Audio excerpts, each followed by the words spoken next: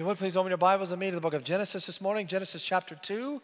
Genesis chapter 2 as we start a new series called Two Are Better Than One. My name is Matt Brooks. I'm the senior pastor here at First Baptist Church in Broken Arrow. I want to welcome you, specifically those who are watching online. We're excited because we have the awesome opportunity to take 2 weeks to discuss, the beautiful subject of marriage. Now, tragically, most in our country don't see it that way anymore. In fact, did you realize that over the last 45 years, marriage has been an unprecedented decline in our country? The divorce rate has more than doubled since 1960. In fact, currently, 40% of all Americans believe marriage will one day be completely obsolete. In fact, right now within our millennial generation, the largest demographic in the history of our country, only 33% of them are married at all. In fact, tragically, 45% of them have no desire for any family unit at all. And so what I want to do is that I want to take 2 weeks and give you God's plan, God's design for marriage. The Bible begins and ends with a wedding. And in this time we have together, we are going to take and define the purpose for our marriage. And I assure you, by the end of this series, you're going to conclude with me that every generation's view of marriage is too low. Marriage is designed by God. This was not our idea. It was designed to be a lifelong, mutual, monogamous partnership between one man and one woman that reflects the divine order, the gospel, and the glory of God. In marriage, a submissive wife and a loving husband model the sacrificial, self-giving love of Christ, who gave his life for his bride, the church. Marriage is the defining earthly relationship then for all humanity. Now, I will remind you that marriage is the defining earthly relationship for all humanity. However, marriage does not define us. Only Christ does. You see, there may be some of you this morning that God has given the gift of singleness. That for whatever reason besides God's glory and God's purpose in your life, you are not married. Marriage does not define you. Christ does. You in so many ways, and Paul talks about this in 1 Corinthians 7, have even a greater potential to impact the kingdom. Have even a more awesome opportunity to be who you are in Christ. Secondly, there's those that you've been married before. And you have the opportunity now to take in these truths, to affirm these principles, and to live out God's divine purpose for your marriage. With that in mind, the one thing I want you to get as we study this text together is that two are better than one. When we come to Genesis 2, we must remind ourselves of the magnanimity of this text. It is written by arguably the most profound individual in the entire Old Testament, a man by the name of Moses, right around 1405 BC. The book of Genesis covers the longest span of history in the entire Bible. It provides two main subjects in Genesis 1 and 2. God, the creator, and then mankind, the pinnacle of his creation. Genesis 1 gives us a literal panoramic view of the origin of the universe. Genesis 2 complements Genesis 1 and expands on day 6 as the origin of humanity and marriage. The creation account of Adam and Eve displays to all of us the ideal context of marriage, a harmonious, permanent, interpersonal union and relationship, equal in personhood, value, and importance, but different in role and authority. And what I want to do is I want to take us back to this first marriage. And I want to give you 4 principles that solidify this divine equation, that two are better than one. With that in mind, let's give our hearts this morning to Genesis 2, verse 24. And your Bible says this: Therefore a man shall leave his father and mother and hold fast to his wife, and they shall become one flesh. God applies the principles of the first marriage to every marriage. You have this striking transition in the Hebrew text. Therefore a man shall leave his father and mother. The first imperative statement in the entire Bible is God's statement on marriage. From its outset, the Bible reminds us that God has the first and last word on marriage. And this statement in Genesis 2:24, I'll remind you contextually, is pre-fall. Both Adam and Eve are sinless and perfect and working within the harmony and complete alignment to God's will and purpose for their lives. This marriage then is directed to us about what all marriages are to aspire to. In fact, I'll remind you that Jesus himself in Matthew chapter 19, verses 4 and 5, verifies these words as the literal word of God themselves. Furthermore, Jesus and Paul use this very verse to establish a paradigm for marital behavior in our lives. Jesus uses this text in Matthew 19, verses 4 through 6.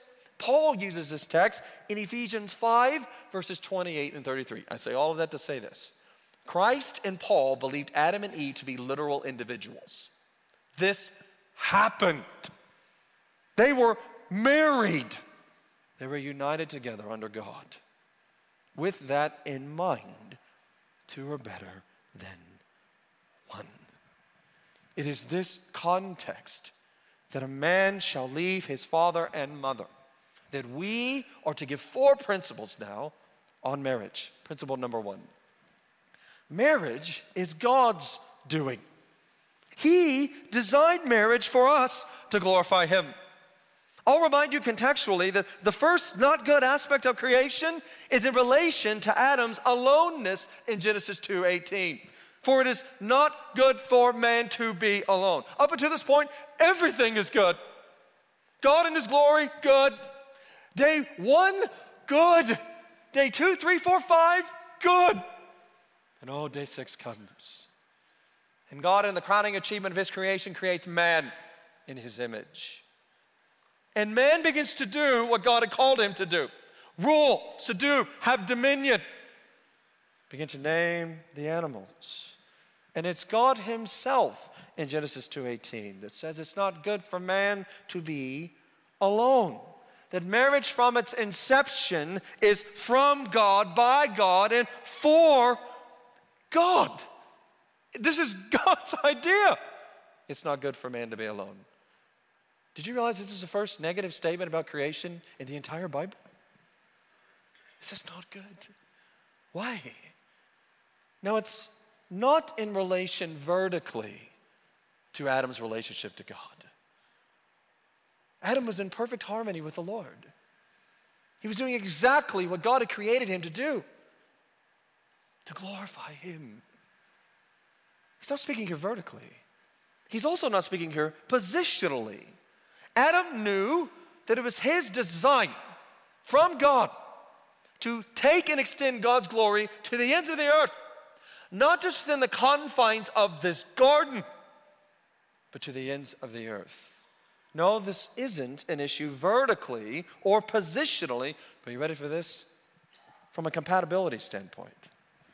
And that is why the text says, a man shall leave his father and mother. This word leave here translates forsakes willingly. You once in your marriage stood before God and your friends and said, yep, this is a good idea. We leave our father and our mother. It conveys here a continual, lifelong, unbreakable union. A complete reorientation of life, depending upon God and one another for life, is what the author has in mind. Adam is not apparently self-sufficient, but God-dependent.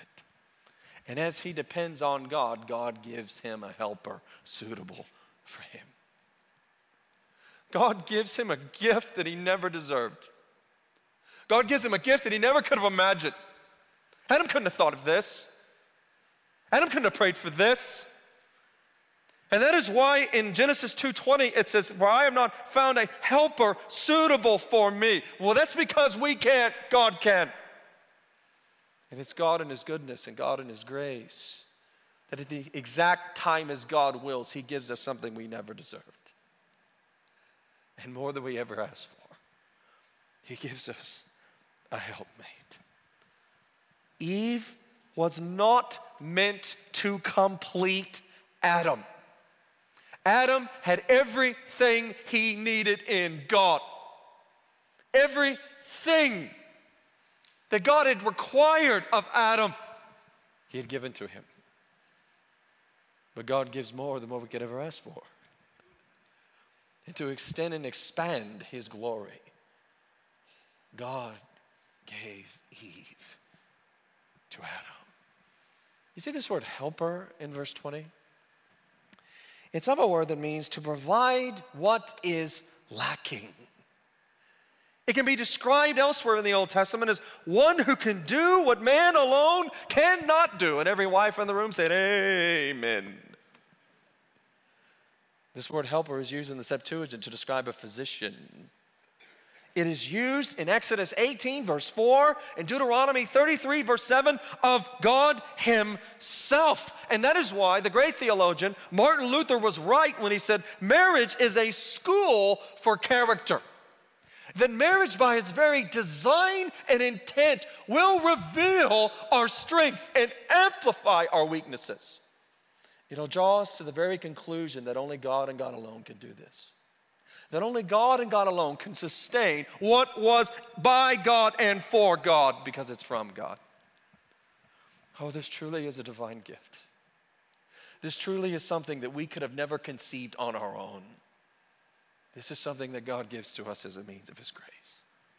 And the moment that you think more of ourselves, the moment that we begin to think, specifically men, that we deserve this, is the moment we begin to forsake the very gift that God has given us. This was not a mistake. God specifically gave Eve to Adam as a means for them jointly to be maximized for everything that God intended him to be for his glory. God doesn't just hopelessly place Eve in the garden and say, good luck. But no, he intently put her there. Adam didn't find Eve on eHarmony or Match.com. No, the Lord gave Eve to Adam. Marriage is God's doing. He designed marriage for us to glorify him. Two are better than one. Secondly, for a man shall leave his father and mother and hold fast to his wife, and they shall become one flesh. Now notice in verse 24, in which spouse is to lead in this endeavor? Not Eve, but I assure you she did her part. But Adam. Adam was the one to lead in holding fast. In the Hebrew text, he is to diligently stick to his wife. Physically cling to his wife. Keep close to his wife. An inner determination to effectually love one another, no matter the cost, is the implied statement. The phrase suggests here a continual passion, a permanence for one another for life. That they are to hold fast to one another, and they shall become one flesh. Notice God has in marriage the end in mind. The end is not about us. It is never to complete us, but yet marriage defines us. It defines our ultimate need that can only be met in Christ. It draws us to a natural conclusion that we are not to be self-sufficient, but we are to be Christ-sufficient. We are to depend upon him in all aspects of our life, and God in his goodness gives us a helpmate that reminds us that daily. Two are better than one. Marriage then, secondly, is Christ-centered union of two spirit-filled lives committed to together fulfilling the purposes of God, spiritually, physically, intellectually, socially, and emotionally for life. Now that's quite the definition there. Let me unpack this. Marriage is a man and a woman coming together in this union, centered upon Christ, centered upon the divine acknowledgement that Christ is Lord, and that Christ is all. And in light of that statement, God graciously brings them together. And he lives out his divine purpose for them through his glory and by his Spirit. And now filled with this life, they resolve together to commit to living a life, to fulfill this purpose of God, to bring glory to God. This entire person is in mind here in verse 24. And they do it in several ways. Number one, spiritually. That marriage is a means in which we encourage one another to follow Christ. That we have the privilege and the grace of following Christ together, of spurring one another to run with everything you've got together. And in light of that truth, praying for each other. Oh, the joy to hit this day running every single day and follow Christ and love you and do it with you. And then to get a text from Bryn about midday that says, I love you and I'm praying for you. Oh, the invincibility that comes with that statement. To know that you have someone who loves Jesus more than you, but who's praying for you. Go get it. Go follow Christ. Oh, to have the opportunity to share vibrantly, devotionally, and spiritually what Christ is doing. I mean, as God feeds us, are we using the overflow of that to feed and encourage each other? Are you having time throughout your week as you grow in Christ that you're sharing with one another what the Lord is teaching you? There's nothing sweeter. There's nothing better. As you grow in God's word, grow in Christ spiritually. I think secondly, physically, that we're encouraging obedience. That we are setting a pace and standard and accountability with one another that obeys and receives God's blessing. I remember when I first met Bryn, I was at one of the lowest times in my life. I was confused, just bewildered. I was playing Big 12 baseball at Kansas State University. Man, I was a Division I athlete. You know, we fly to games. We stay in the best hotels. We can have anything we want. Food, swag, equipment. We were playing in a $15 million stadium. And then instantly it was over. I find myself at this no-name junior college in northern Oklahoma. They got a Sonic and a school. That's it. I go from playing in this incredible stadium, one of the best stadiums in the entire part of the country, to, I think I've told you this before, we had to cancel a game one time at junior college because cows came on the field. What am I doing in this place? And in the very first class, I met my wife. And the moment I met her, I said, whoa, man. God, this woman is different. This woman, I've never met anybody like her before. Just as Adam says right before verse 24. And I knew that if God in his grace would allow me such a privilege and honor to do life with such a woman, I had to get my life in alignment. I had to be the man that I said I was in following Christ. It was the physical obedience of Brenda that God used to challenge my own life. What a joy. What a privilege we have to hold each other to what matters most. To remind ourselves in this marriage, we are to live and live for Christ. And by God's grace, we get to do it together. There is nothing better. This is what's so tragic about our society. They bemoan, they mock marriage. Why would you ever do that? Why wouldn't you do that? It's the greatest journey of life. I've never had more fun in my life. Never had more challenges in my life. I've never seen Christ more glorified in my life. Two are better than one. That we have the privilege of sharing and showing Christ together. That we're committed to working hard for the glory of God together. To being generous with God's resources together and having fun. Oh, marriage is a Christ centered union of two spirit-filled lives committed together to fulfilling the purposes of God, spiritually, physically, intellectually. I mean, that we have the beautiful challenge of guarding our hearts and minds in Christ Jesus. We're better than this. We don't talk like this. We don't act like this. We don't respond like this. We don't get angry. We don't do all of these things. We don't complain. We trust the Lord. We follow the Lord. We love the Lord and one another with all our hearts. We continue to broaden in our understanding of wisdom of God's Word. In fact, I would encourage you together to grow in your minds, to weekly read devotionally some aspect of theology together. To learn more about God and discuss it together. To grow in your history and nonfiction. We are in a very frightening phase right now in our country where we're eliminating history, erasing history. So having time together, we're learning history. We're reading nonfiction. We're reading biographies of men and women of God. That God took this impossible situation and thousands of people accepted Christ. Why? Because only God. To be inspired and encouraged by this truth. To learn about God and for God and to do it with God and one another intellectually. Fourthly, socially.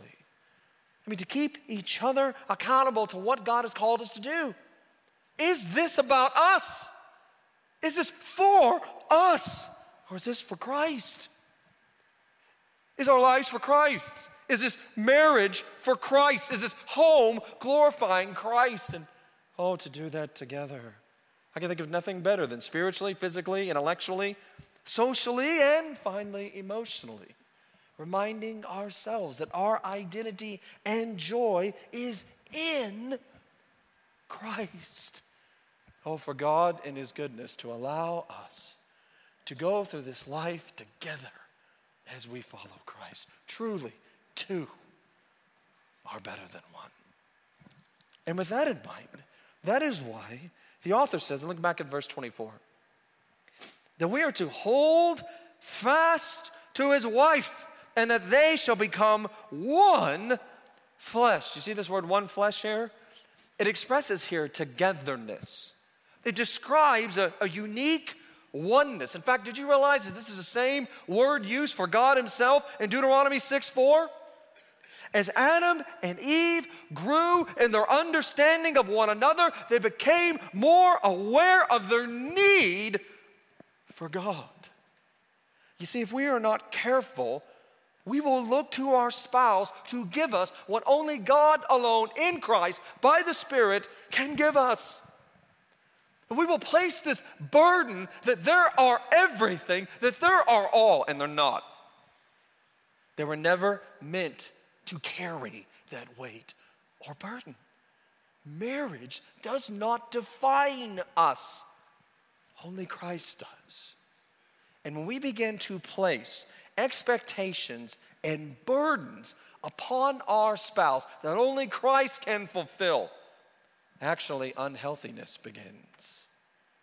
That is not a context and foundation for a healthy marriage.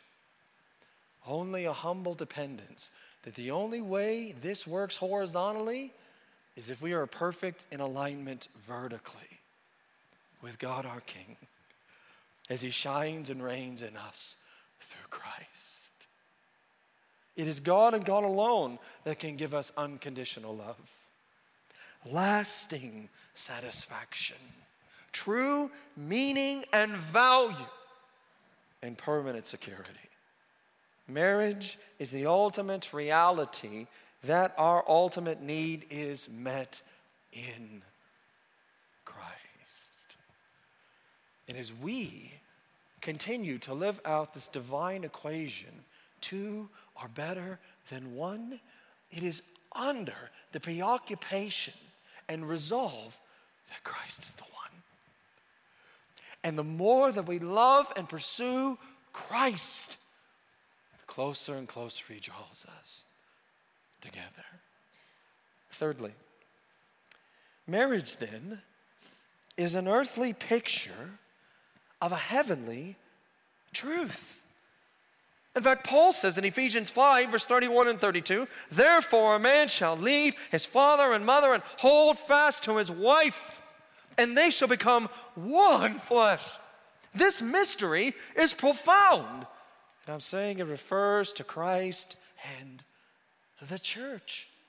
Paul takes Genesis 2:24 and applies it and tells us that marriage is an earthly picture of a heavenly truth. Marriage is an illustration of the loving, intimate relationship between Christ, the bridegroom, and his church, the bride. You see, our culture gets this backwards. An overwhelming majority of weddings, the bride leads. The bride chooses. The bride is the one graciously adored. Guys, we don't care what you look like. Just show up on time, please. The bride is the one that comes down the center aisle. The bride's the one that's given away. Everyone else in the crowd saying, how in the world did this happen, right? But see, in the Bible, it is actually the groom that is at the center of the wedding.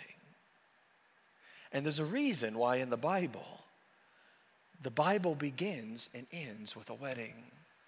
Because it is an earthly picture of a heavenly truth.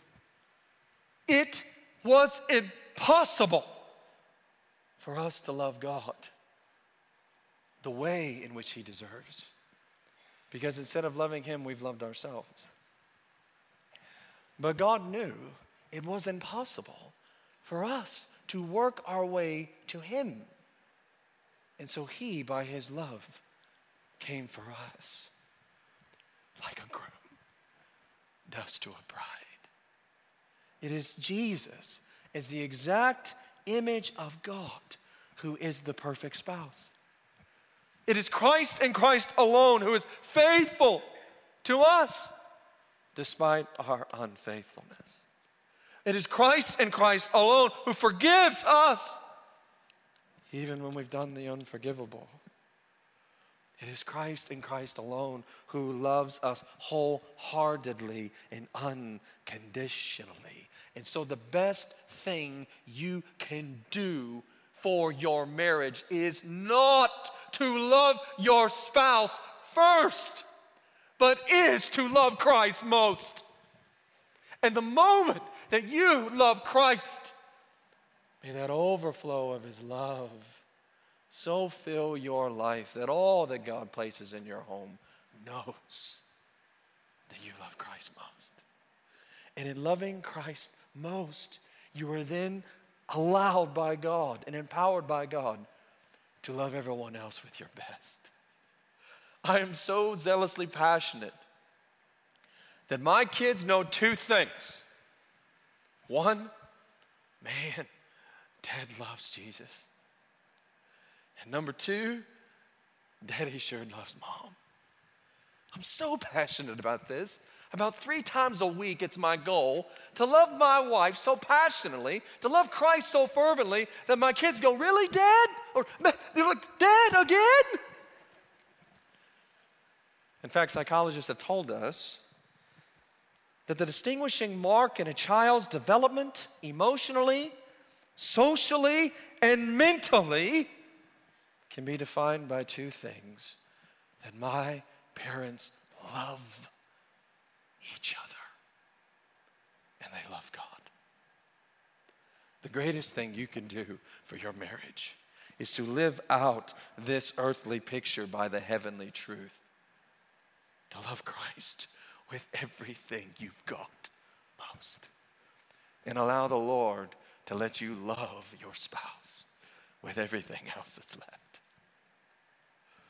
Finally, and fourthly, marriage proves that Jesus is your soulmate. For He alone is perfect and enough. And the closer that we are to Jesus, the closer we will be to one another. the more that we love Jesus, the more that we will love one another. Marriage displays to a watching world that the selfless, sacrificial, unconditional love of Jesus is enough for us. And the more that we love Christ and love one another, it affirms that we are loved by Christ. And oh, the joy, oh, the opportunity, oh, the absolute blessing that we have to show the world that love has no end, just a beginning. That I do is more profound than we can possibly imagine. That there is a love that never fails. No wonder Jesus said of marriage in Mark 10, verse 9, "What therefore God has joined together, let no man separate." Because two are better than one. Now, I don't know about you, but as we begin to leave this place, we are passionate about loving you and doing life with you as we follow Christ. And God in His goodness has given us so many ways in which we can do this. And one of those ways is coming again this fall. It's a ministry that has been started here called Re-Engage. And it's a ministry that helps marriages at all stages.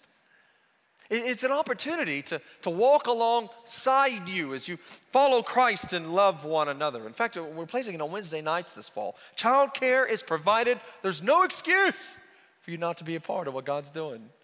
We have in this team some of our best couples who are loving Jesus and loving one another. And if you want more information about these classes and this ministry, right after this service, go into our atrium. We've got a booth set up. Go meet these couples.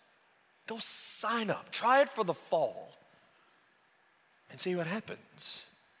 And as you continue to follow and love Christ, oh, men and women of God, love each other and allow that love to continue to transform your life. Because two is better than one.